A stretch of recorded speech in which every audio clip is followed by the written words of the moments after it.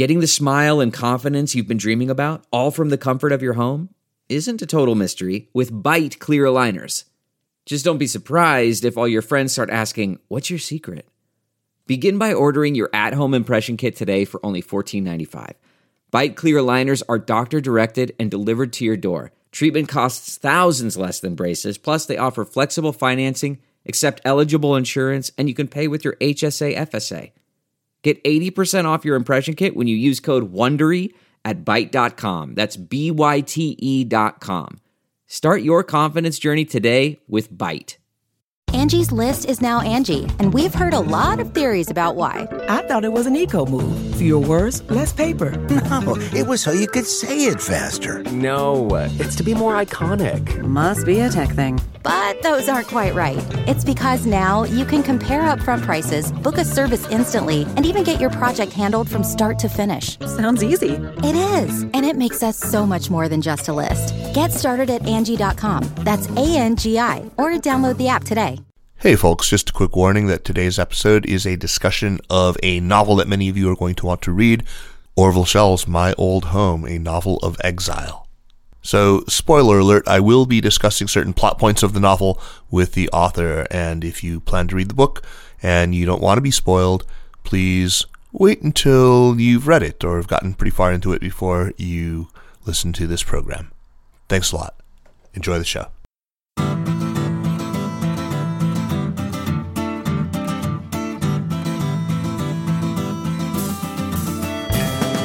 Welcome to the Sinica Podcast, a weekly discussion of current affairs in China, produced in partnership with SupChina. Subscribe to SupChina's free email newsletter, SupChina Access, and check out our relatively new SupChina AM for a business-focused briefing that arrives in your inbox in the morning U.S. time. Visit our website at supchina.com for a feast of business, political, and cultural news about a nation that is reshaping the world. I'm Kaiser Kuo, coming to you from Chapel Hill, North Carolina. I'm delighted to welcome today an old friend whose towering accomplishments across an incredible career have secured for him an enduring place among scholars and commentators on contemporary China. Orville Schell is Arthur Ross Director of the Center on U.S.-China Relations at the Asia Society in New York. He is a former professor and dean at the University of California, Berkeley, Graduate School of Journalism, and has published at least a dozen books by my count, most of which focus, on China, although there's some books on farming and books on meat and all sorts of other stuff. But today I am thrilled to be discussing his latest book and first major novel, My Old Home, a novel of exile. And while it's a doorstop, it's a very, very engaging read that I had trouble putting down. It covers a broad and truly dramatic swath of China's history, from really 1949 all the way through the early morning hours of June 4th, 1989. My Old Home succeeds, in my estimation at least, both as a compelling work of fiction and as a very useful historical window into this tumultuous period and how it was experienced by many Chinese elites. The novel centers on the life of Li Wende, the only son of an American-educated Chinese classical musician, and his half-Chinese wife, herself the daughter of American missionaries. It's a good old Bildungsroman. It's one that really follows the life of Little Li, as he's often called through the book, from his earliest memories, his father's persecution during the anti-rightist campaign of 1958, his separation from his mother, the even more cruel and brutal fate his father endures during the Cultural Revolution, his own decade-long exile to hard labor breaking gravel on a rock face in an ethnic Golok region of remote Qinghai out on the Tibetan Plateau, his first loves, his bewildering experience of Deng's reforms, his sojourn in San Francisco, where Li Wende's parents met and married. It's just great. He gets involved with not just one, but two American paramours, and at last he returns to China in 1988, where his participation in the student movement of the following year brings the story to a conclusion. Threading through the whole thing are music, especially the sublime music of Johann Sebastian Bach, and literature, especially the works of the man widely regarded as 20th century China's greatest writer, Lu Xun. Orville Schell, congratulations on the book, which has been very warmly received. I've heard many of your peers and colleagues in the field gushing about it. And welcome back to Sinica. Thanks. It's great to be with you, Kaiser. So Orville, how long have you been cooking this thing? I mean, seriously, you've been thinking about writing a novel now. I mean, I've seen in other interviews for 40 years. But what stopped you from publishing before, and what finally lit the fire to get you to finally finish the thing at this point in your career? You're 80 years old now. Well, I think, what stopped me from publishing was that it wasn't written. And, I mean, what stopped you from writing the thing? I mean, well, I was writing it on and off for many decades, and I think, often the process of going from being a nonfiction writer to a fiction writer is a bit like, gender reassignment. It's not easy, and you really do have to enter another universe. So it took some time to sort of re-educate myself to be able to actually do this.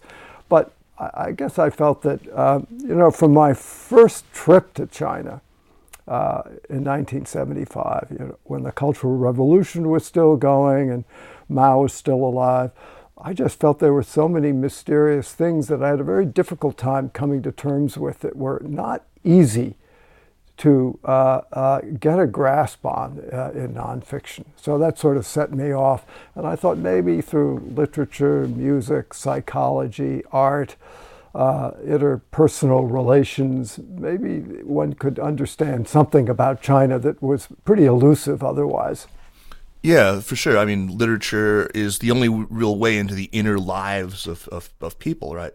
And, your use of the humanities, especially music, which we'll talk about in a moment. But yeah, as you say, friendships, familiar bonds. But in your case, also romance, love, and lots of sex.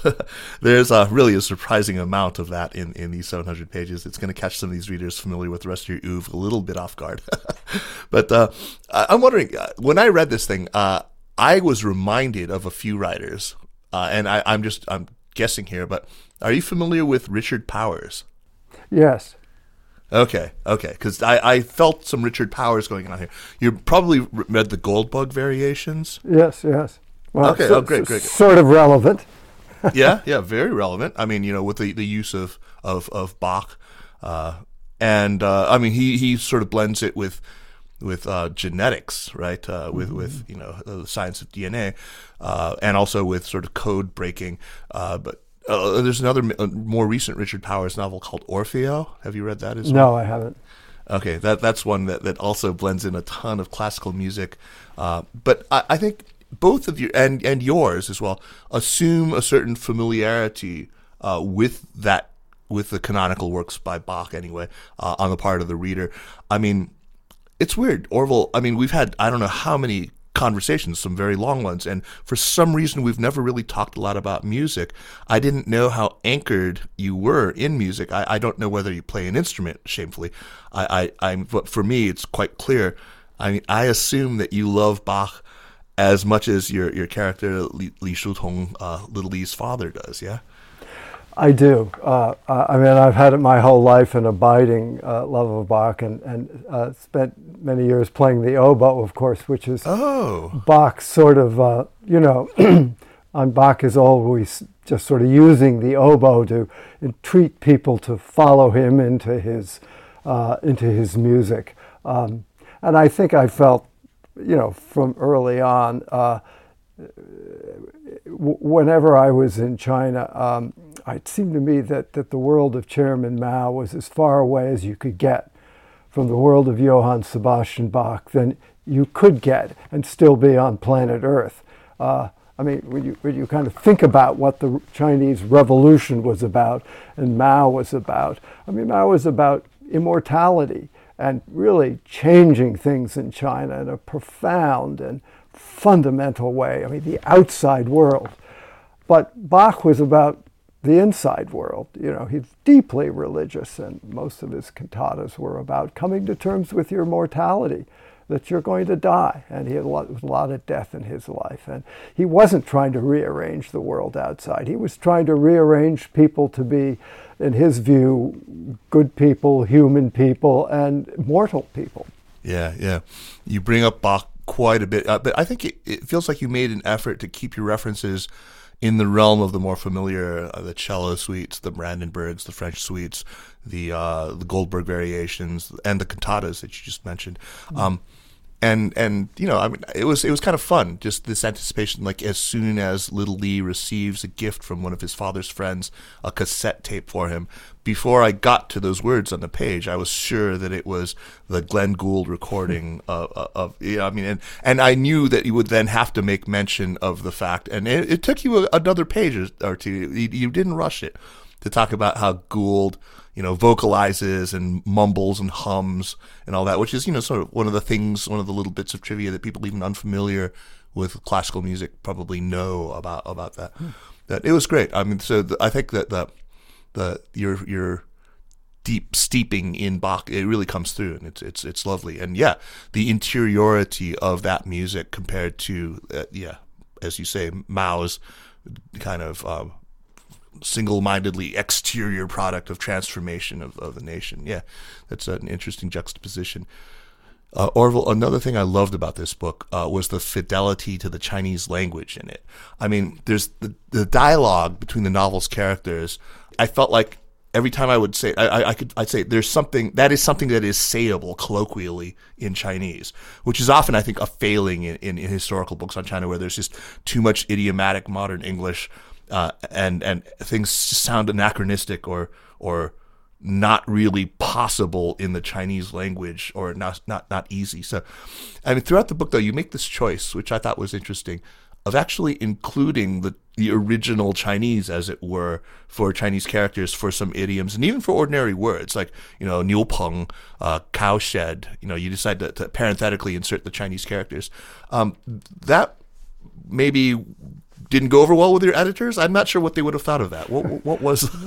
Yeah, well, it's interesting. They were a little incredulous, I have to say, and I think some people feel that sticking the Chinese in the middle there, if they don't speak Chinese, is sort of interrupting.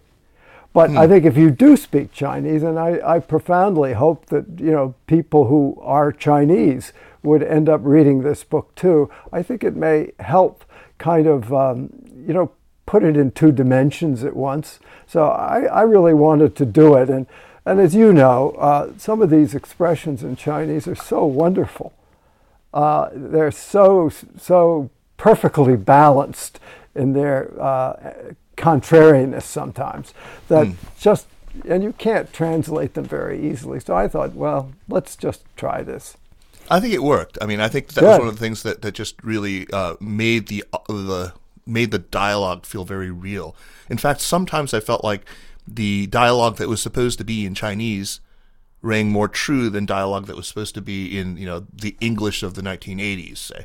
I mean, you know, or some of the stuff that, you know, when you have this group of hikers who comes through, they sound a little more anachronistic to me than the Chinese. Well, hearing them now, they are a bit anachronistic. I mean, the way we spoke in the 80s, if you spoke that way now, I think would, you know, far out and... Yeah, no, there was a lot of far out, yeah. Did we say far out still in the 80s? I said a lot of awesome and excellent. But I was, you know, younger than you in the 80s. Well, the interesting question is, when did dude come into the repertoire? I think it was a little after that. But our language, of course, too, has its peccadillos. When you write fiction for an Anglophone audience, fiction especially that spans, you know, a good bit of history that's set in another country, you know, you obviously want to tell a good story, but there's also a deliberate pedagogical intent, right? You want your reader to come away knowing something about the history of the place. And I mean, done right, you can come up with something like, you know, Hilary Mantel, and I think her stuff, you know, I adore her novel, French Revolution, The Place of Greater Safety, and of course, you know, the Wolf Hall trilogy. But a lot of writers, I think, tend to put the pedagogy ahead of the storytelling and the craft of writing, and they end up being a little too on the nose, a little too, you know, too much clunky explication, deliberate shoehorning in of history, cliche, you know, personages or cultural quirks or gratuitous, you know, very country-specific details that seem to be intended to just sort of prove the erudition of the author or the bona fides.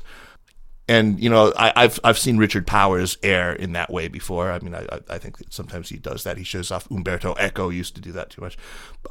And there were times, I confess, that I thought you teetered on it. Not enough to spoil anything. Certainly, I'm more sensitive to it than probably most readers are. But did you wrestle with this? Was this like a tension for you? Oh, yes. I mean, for someone who's used to writing history and telling, not showing, this was probably the main challenge of making the transmigration into the world of fiction. And I did have to go through and take out a lot of things. But of course, the impetus behind wanting to write this book was not simply to tell a good story, which I wanted to do and had to do, but there were so many things I wanted to explore and make sure people understood. And in nonfiction, when you want to make sure people understand something, you explain it, right? You don't do a dialogue. So that was a great challenge, to learn how to put my thoughts in other people's words and in dialogue and in narrative and a story that could hold people's interest. And I mean, the problem, though, the other risk is, and here I think it's hard to avoid, you end up with a little bit of sort of Zeligism. I mean, your guy ends up, meeting so many major historical characters, or a lot of them just, they don't get all speaking roles.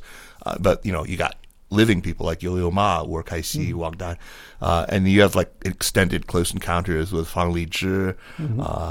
Your little Li is something of a Zelig, right? I mean, he's sort of in the right place at the right time for a lot of these things. I mean, we'll talk about the Yo-Yo Ma section, which I thought was just fantastic. I mean, that was painted so realistically. I feel like it had to have been taken from a real life. Well, that was a really I mean, I had set out years ago to write a piece for the New York Times Magazine on Yo-Yo, who's a friend. And as I got to do it and got into hanging out and going to concerts and watching him, and I went to this master class as part of that process, I began to realize that actually the thing that Yo-Yo wanted more than anything was to kind of be a normal person. But he's not a normal person. He is the world's, one of the world's great musicians.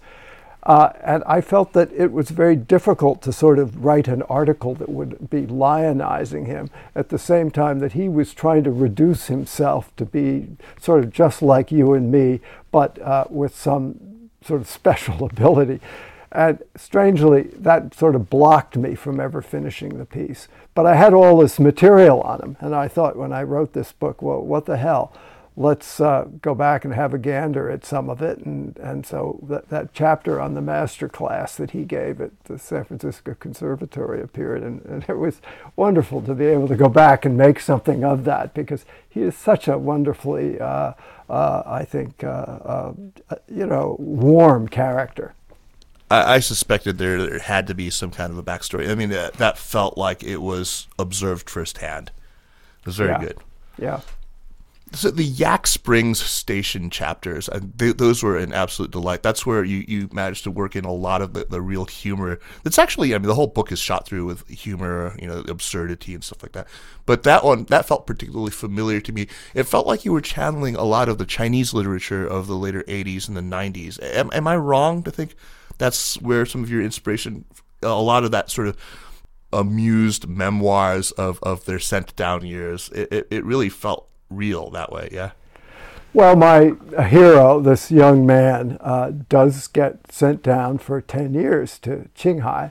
And sent up in this case. Yes, sent up. And his father also gets sent away.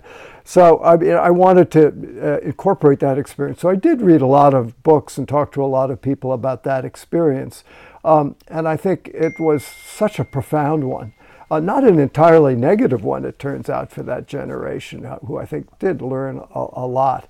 But of course, what I'm really wrestling with, I think, in this story is the divide between East and West, and specifically America and China. And you can't get farther away from America than Qinghai, the Tibetan plateau, with these Golok, the nomadic Tibetan tribesmen. So I wanted to kind of set that as the extreme and then he doesn't know what's going to happen to his life. It could have ended out there, as it did for many people. But Right. then ultimately to get him to America. Yeah, yeah. I mean, it's done in a very believable way. It's a story that's familiar to, I think, a lot of people. A lot of people have know people who are now in their 60s who had the exact same experience.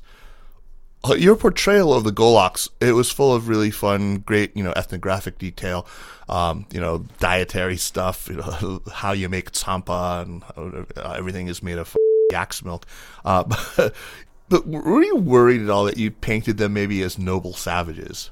Well, first of all, let me say that there is, of course, in China, a very august tradition of, both painting Tibetans as sort of highly romanticized, polyandrous, primitive but simple good people of the mountains. I mean, there's a school of Sure. oil painting. There's, and also to revile them as insubordinate, unappreciative minorities of the great benefits that Beijing has brought them. But I think, there's always that danger. But remember, when these kids, 15, 16 years old, got spun out in the middle of nowhere. I mean, many of them were in places like Yunnan and Sichuan and Mongolia, in minority areas. And the only kind of human connection they could find with life was with the local people. And so, I mean, yes, I suppose he did find refuge in a way in this very bleak place amongst these nomadic Tibetans. And it may be a bit idealistic, but there it is. But there were some really fun cartoonish, drawings of the little petty tyrant out there and his little lackeys. It was fun, the great eunuch or whatever. It was very funny. I really enjoyed those sections. And then, of course, the pigs, which that was a delightful little trick to name them, Nikita and Nina. That was good anti-revisionists exactly would naturally seek to heap abuse upon the Khrushchevs. So, as I said, there are a lot of people who make cameos to the book, including many writers. I mean, I'm thinking about Lao She, his suicide is mentioned. Ba Jin, who, has a good long life and is actually quoted in the 1980s in that section, but, of course, who wrote Jia and a lot of his other great stuff, and the great anarchist Ba Jin.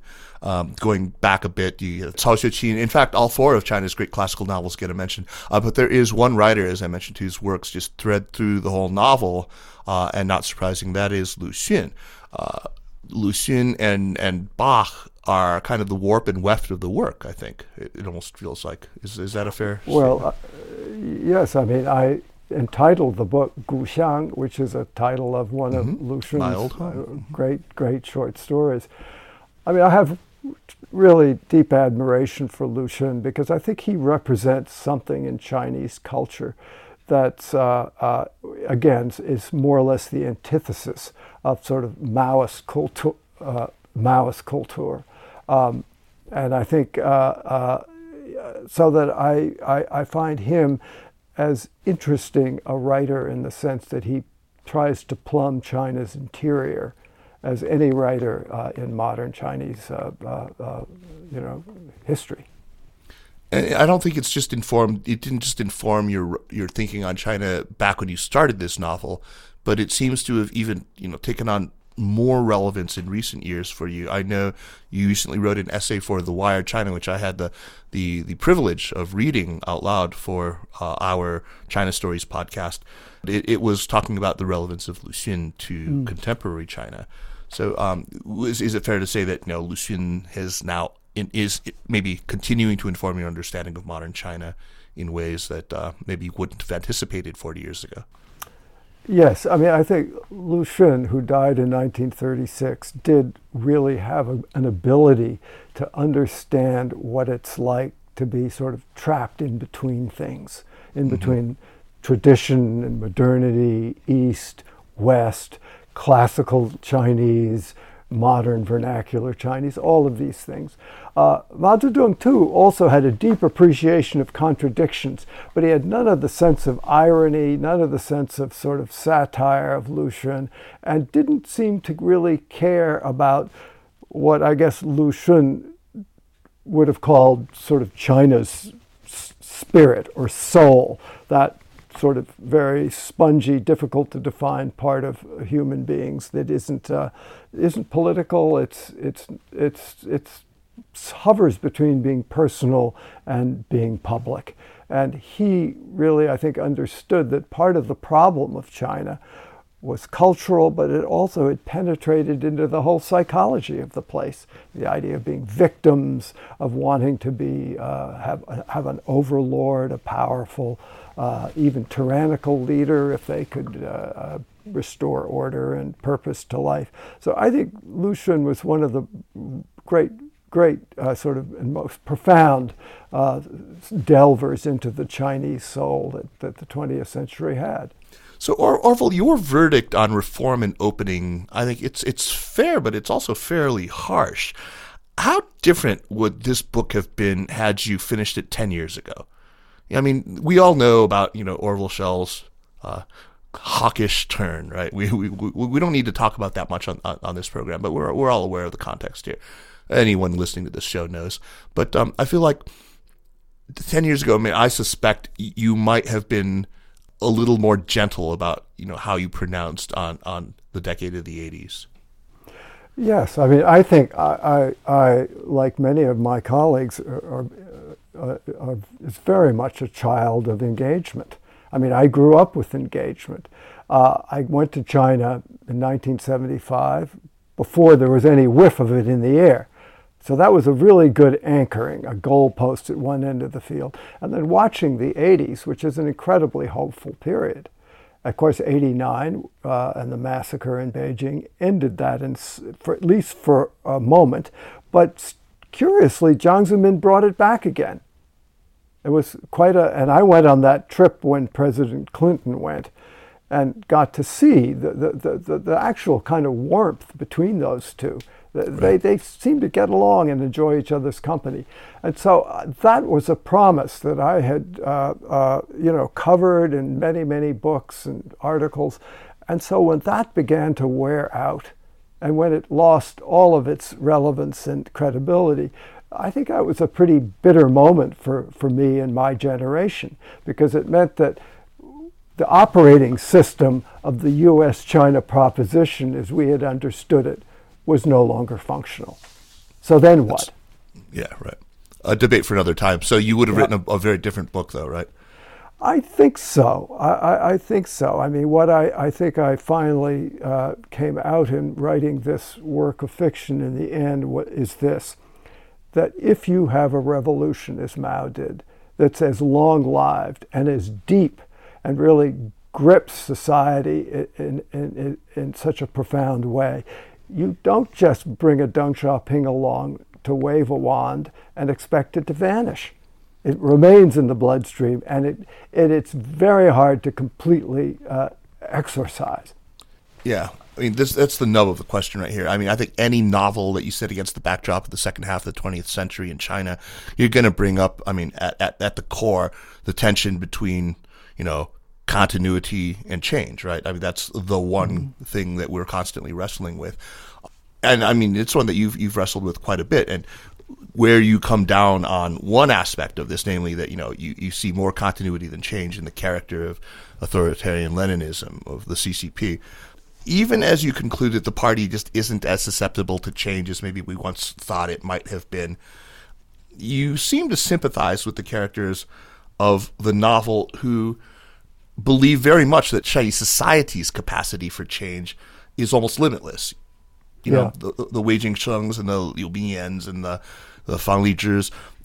There is one position I kept hoping that maybe one of your characters would give voice to, and that is the people who, however unfashionable or however even cowardly it might be, were arguing that there were very real limits to the amount of change that Chinese society could absorb, and it's no different in the 80s than it was in the 30s or in the 40s, when people like my grandfather were arguing that there's limits to the amount of change that Chinese society can absorb, that Mao's revolution couldn't change people overnight.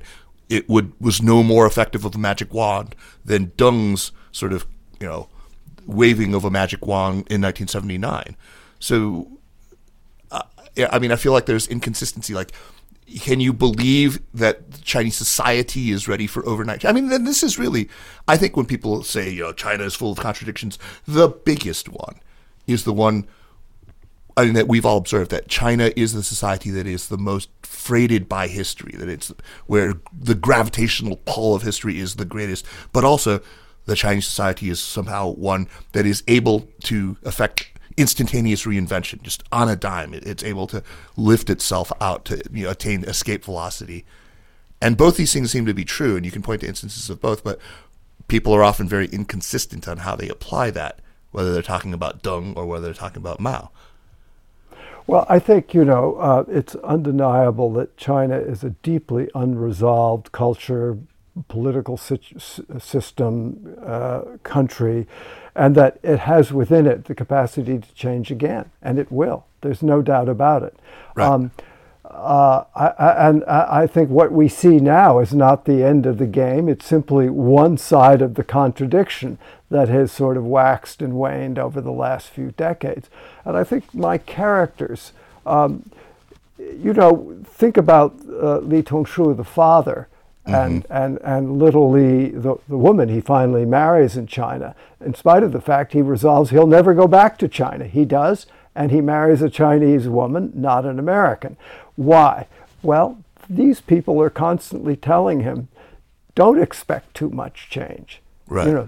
You can't change the outside world. You have to live within the terms of the game as you find it. And so I think there is a kind of a cautionary word there. And my own view, Kaiser, is that I was there, as I guess you probably were too, in 1989 and watched whole thing unfold. And I think it was completely justified. However, it was a tragedy because it put a stake through the heart, through the hopeful reforms that might slowly have bent the metal and brought China to a more tolerant, open, democratic phase. So that, for me, was exactly what you're saying. It was too much change administered too precipitously. And even though one is for it in principle, in practice, you can recognize that it was tremendously destructive. Right. It's always that thing, that principle in practice. Fang Lizhi, when I knew him at the University of Arizona after '89, when I was there as a graduate student studying with Alan Whiting, he was in the building next door, and I saw him frequently. Mm-hmm. And that was the thing. He really understood his role historically as not a realistic one at all, but just sort of staking out goalposts, sort of that he was kind of a distant idealism, Anyway, let's talk about Hong Hui, the conservatory student who she plays the Yang Qin, and little Li falls in love with her before he leaves for America. And you're right, she does represent in the novel kind of conservatism of traditionalism. After all, she plays this traditional Chinese instrument. She's got a lot of characteristics that we would associate with sort of the more traditional Chinese person. She's a little more demure. She wants to keep her head down. She constantly implores little Li not to fly too close to the flame of dissident politics, right? And it's interesting because she's great. I really love that character. I thought she was faithfully drawn. I've met her before and also fallen in love with her. But she has an opposite number in The American Woman, Juliet, right? They were like as diametrically opposed as you could possibly be. She's like this, aerobics instructor, ballet dancer. She's statuesque and beautiful. And Lily has a torrid love affair with her. But she lives in this state of constant entropy. She's like a free spirit. She's sexually liberated. She ultimately betrays him, while Hong Hui is incredibly faithful. Beyond any expectation of fidelity, right? It's interesting. But on the subject of betrayal, what happens in the book, and I understand that I should put a spoilers alert at the beginning of this podcast, but he betrays basically everyone. He betrays the nice girl he was seeing in California. I think this name is Lisa, right? Yeah. Lisa Middleton, I think, with whom he's just moved in. And then by the end, he betrays his wife, Xiao Hui, and he betrays their child.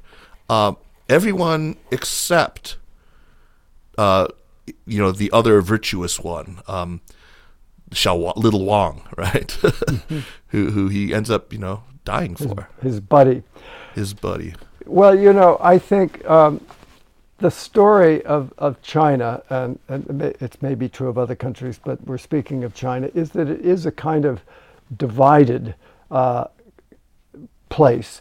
Divided because somebody like my hero wants to go to America, is part American, idealizes, fantasizes about America, but still is deeply Chinese and can't get away from that reality. And so has a difficult time being on either side of the divide. And I think that's the sort of the dilemma that I really wanted to probe. And it's a dilemma, I might add, that I think it's gotten much more difficult to bridge now that we're into the world of decoupling, because it used to be that these people could go back and forth and live on both sides. You've done that. Now it's more difficult. It's the story of my life right now. It's the story of your life. Exactly. Well, it's the story of my life too. I married a Chinese woman. I've been to China hundreds of times, and I could be both an American and have a relationship with China. But I think for Chinese, it's really difficult when they get sort of forced to make a decision. And my hero can't make a decision because he's both things at once, and they don't factor out into an equally balanced equation. He doesn't make a lot of decisions, right? I mean, I kept looking for... Quite passive, yeah. Yeah, he's very passive. There's that sort of Hamlet quality to him. You mentioned you were married to a Chinese woman. There is a lot of meditation on death in this book, and I just so that the audience understands that I did ask you before. I mean, that you said you were comfortable talking about this. You've recently gone through the terrible tragedy yourself of the passing of your wife of 35 years, Bai Fang, which, I mean, knowing this before I even started reading the book, it just added this whole layer of poignancy to it as I read. And just as Li Tongshu's cancer progressed and just, toward that inevitable conclusion, I just felt like my heart was breaking for you. I'm guessing that you must have written Li Tongshu's passing before Bai Fang's passing, and I can't help but think that maybe in some small way might have helped you and maybe prepared you for that. Yeah, my brother, with whom I was very close, who's also a writer, Jonathan Schell, died and had a really hard death of cancer 4 or 5 years ago. My sister then died, and then my wife died of cancer. And so I felt in a curious way I was writing about each of them, but that I wrote about sort of what it is to have somebody who you deeply care about die and leave. And then it happened to me in the most sort of close and poignant way, my own wife. So it was an odd experience, I have to say. But again, this is probably why I love Bach, because really what Bach is trying to tell everybody in his cantatas, and I never listened to the words very much when I used to sing them when I was in college, and I started to listen to it. And really, what he's trying to do is remind us that we're human, that we're mortal, and that for him, life is really about preparing to have a good death, to let go and go into the world of heavenly peace. And of course, he was deeply Christian and believed in an afterlife and all of these other things. But I did find some succor in that, as I suppose many people have throughout history. But it's a reminder that we're here on the earth for a short time, and nothing's eternal, despite the fact that Chairman Mao is in his mausoleum, and he was all about immortality. In the grand tradition of Qin Shi Huang. Yes. I mean, long live Chairman Mao. What is more expressive of his desire never to be forgotten, never to be removed from the central place in China's life. Baifeng must have profoundly influenced your writing of this novel. Can you talk about some of the people or the passages that are particularly infused with her spirit or with her stories or with her experiences? I mean, it was such a profound sort of irrigation of my life and this book. Everything from tiny little details to just the way Chinese are in a circumstance when they can't do anything about something. And I found... Mei Banfa, yeah. There's no way. That sort of fatalism. I learned a lot about that and how, Americans do not have a deep abiding sense of fatalism. Our attitude always is we get indignant, we get angry, we want to fix it, whether it's our medical problems, our political system, our trash that in the stolen street. Election. Yeah, whatever it is, we imagine ourselves as sort of superhumans capable of rectifying it. But I think in China there's a very different sort of attitude because people have lived with the inevitability of things that they have no power to change and no power to rectify. And they're wonderful little details. I remember Baifeng told me about someone in her childhood whose mother named him Pile of Shit Wang. Why? Wang Fen Dui. Yeah. Because that would protect her child, and she'd lost some children before that from evil spirits that might come and take him away. I thought that was so wonderful that, the poor kid suffered under that his whole life. But it's so Chinese, it's so real, that sort of peasant culture. And I profited from many, many such little details through her telling. There's a name, there's a fancy word that I remember Don Harper, who taught me classical Chinese, told me for that type of naming convention, where you give somebody, a name that is supposed to, sort of ward off evil spirits by denigrating. I wish I could remember that word. I'd like to know. Yeah, me too. Really, really fantastic. Orville, this is your first novel, but I really hope it's not your last, because I think you've got a gift, and I really look forward to having you back on the show to talk about that one. Do you have something, another iron in the fire? You've been bitten by the bug. Do you think that you're going to try this again? Well, I really enjoyed doing it, and I've never sort of worked so hard and long on anything, but it was a wonderful experience because it did give me a chance to probe areas that were hard otherwise. Listen, if it takes me this long to write the first one, I think the actuarial tables are against writing another one. I haven't quite figured out what I want to do, but I do have some ideas. Well, we can, wish you wide sway, and then maybe. Yes, let's head for a little immortality. Yeah, and a certain elixir. Certain elixirs have been known to help writers along in the craft anyway, right? Yes. Templeton Rye is my muse of late.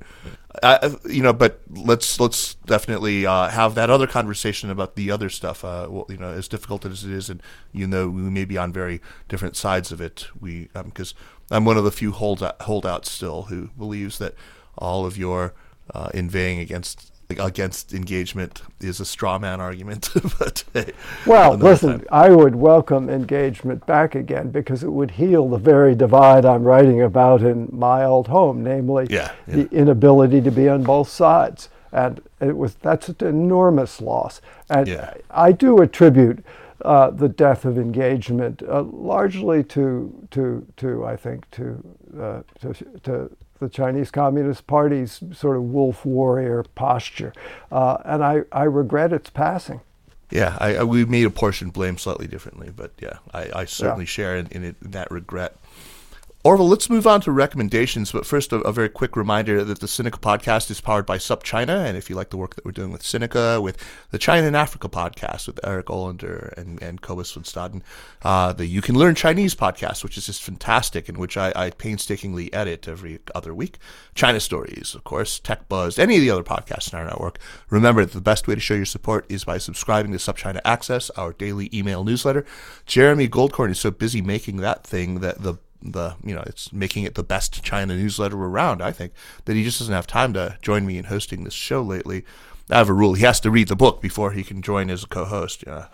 But he doesn't have time, unfortunately. So it's just testimony, though, to how good the newsletter actually is.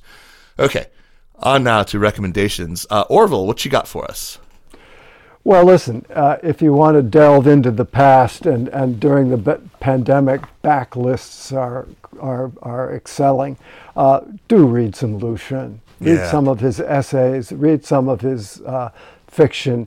I think he has the sort of fundamental contradictions of the sort of Chinese character, if you will, down, and they are more or less eternal. A book I'm in the middle of, which is really quite wonderful, Ai Weiwei, the great artist, has just written a book, a kind of a memoir biography, but it's not so much about him alone, it's about his relationship to his father, the great 20th century poet Ai Qing, and about growing... So it's your book. It's very oddly a parallel universe in nonfiction, the story of a son and an artist father. And Ai Weiwei, of course, grew up with his father in prison camps or rustication, at least, in Xinjiang. And that sort of explains a lot of his sort of cantankerousness, I think. So that's, I think, a wonderful read that I do recommend. And that's not out yet, right? That's not out. That won't be out till November. One final book that I've read within the last year that's really wonderful is called Blood Letters. And it is the letters of a young woman earlier in the 20th century and during the Cultural Revolution who from jail, written by this professor of theology, Xi Lian. Her name is Lin Zhao. But it's a beautiful story of some defiant soul caught up in the Chinese Communist Revolution who had a bitter, bitter life, but chronicled it all in letters that ended up being held by a prison that the family got back. And this guy translated and published, and it's quite an amazing document. Great double entendre in the title there, too. Yeah.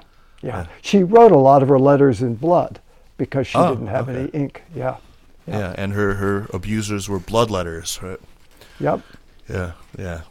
Orville, that's fantastic. Great recommendations. The thing about Lu Xun is his whole canon. It's manageable. There's just not a ton there. You can read it all. I mean, it's everything that he's written. You can. The short stories is just sort of basically one volume, and then to read some of his essays, and there are various collections and some anthologies that you can pick up. Julia Lovell has a good translation. So I think he's a wonderful way to get something more. So, he writes as no Chinese in China now is able to write.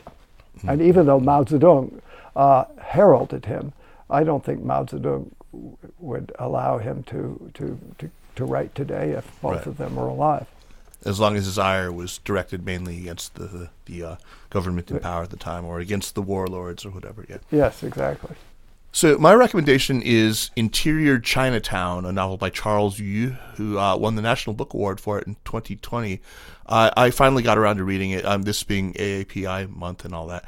It is really funny. It's highly original. It's surprisingly pretty touching. It's really darkly humorous, and very, very short. The guy who recommended it to me was actually the Pulitzer Prize winning writer Viet Thanh Nguyen. He was my guest. A couple of friends and I interviewed him in a Clubhouse chat just last week, and he's absolutely brilliant.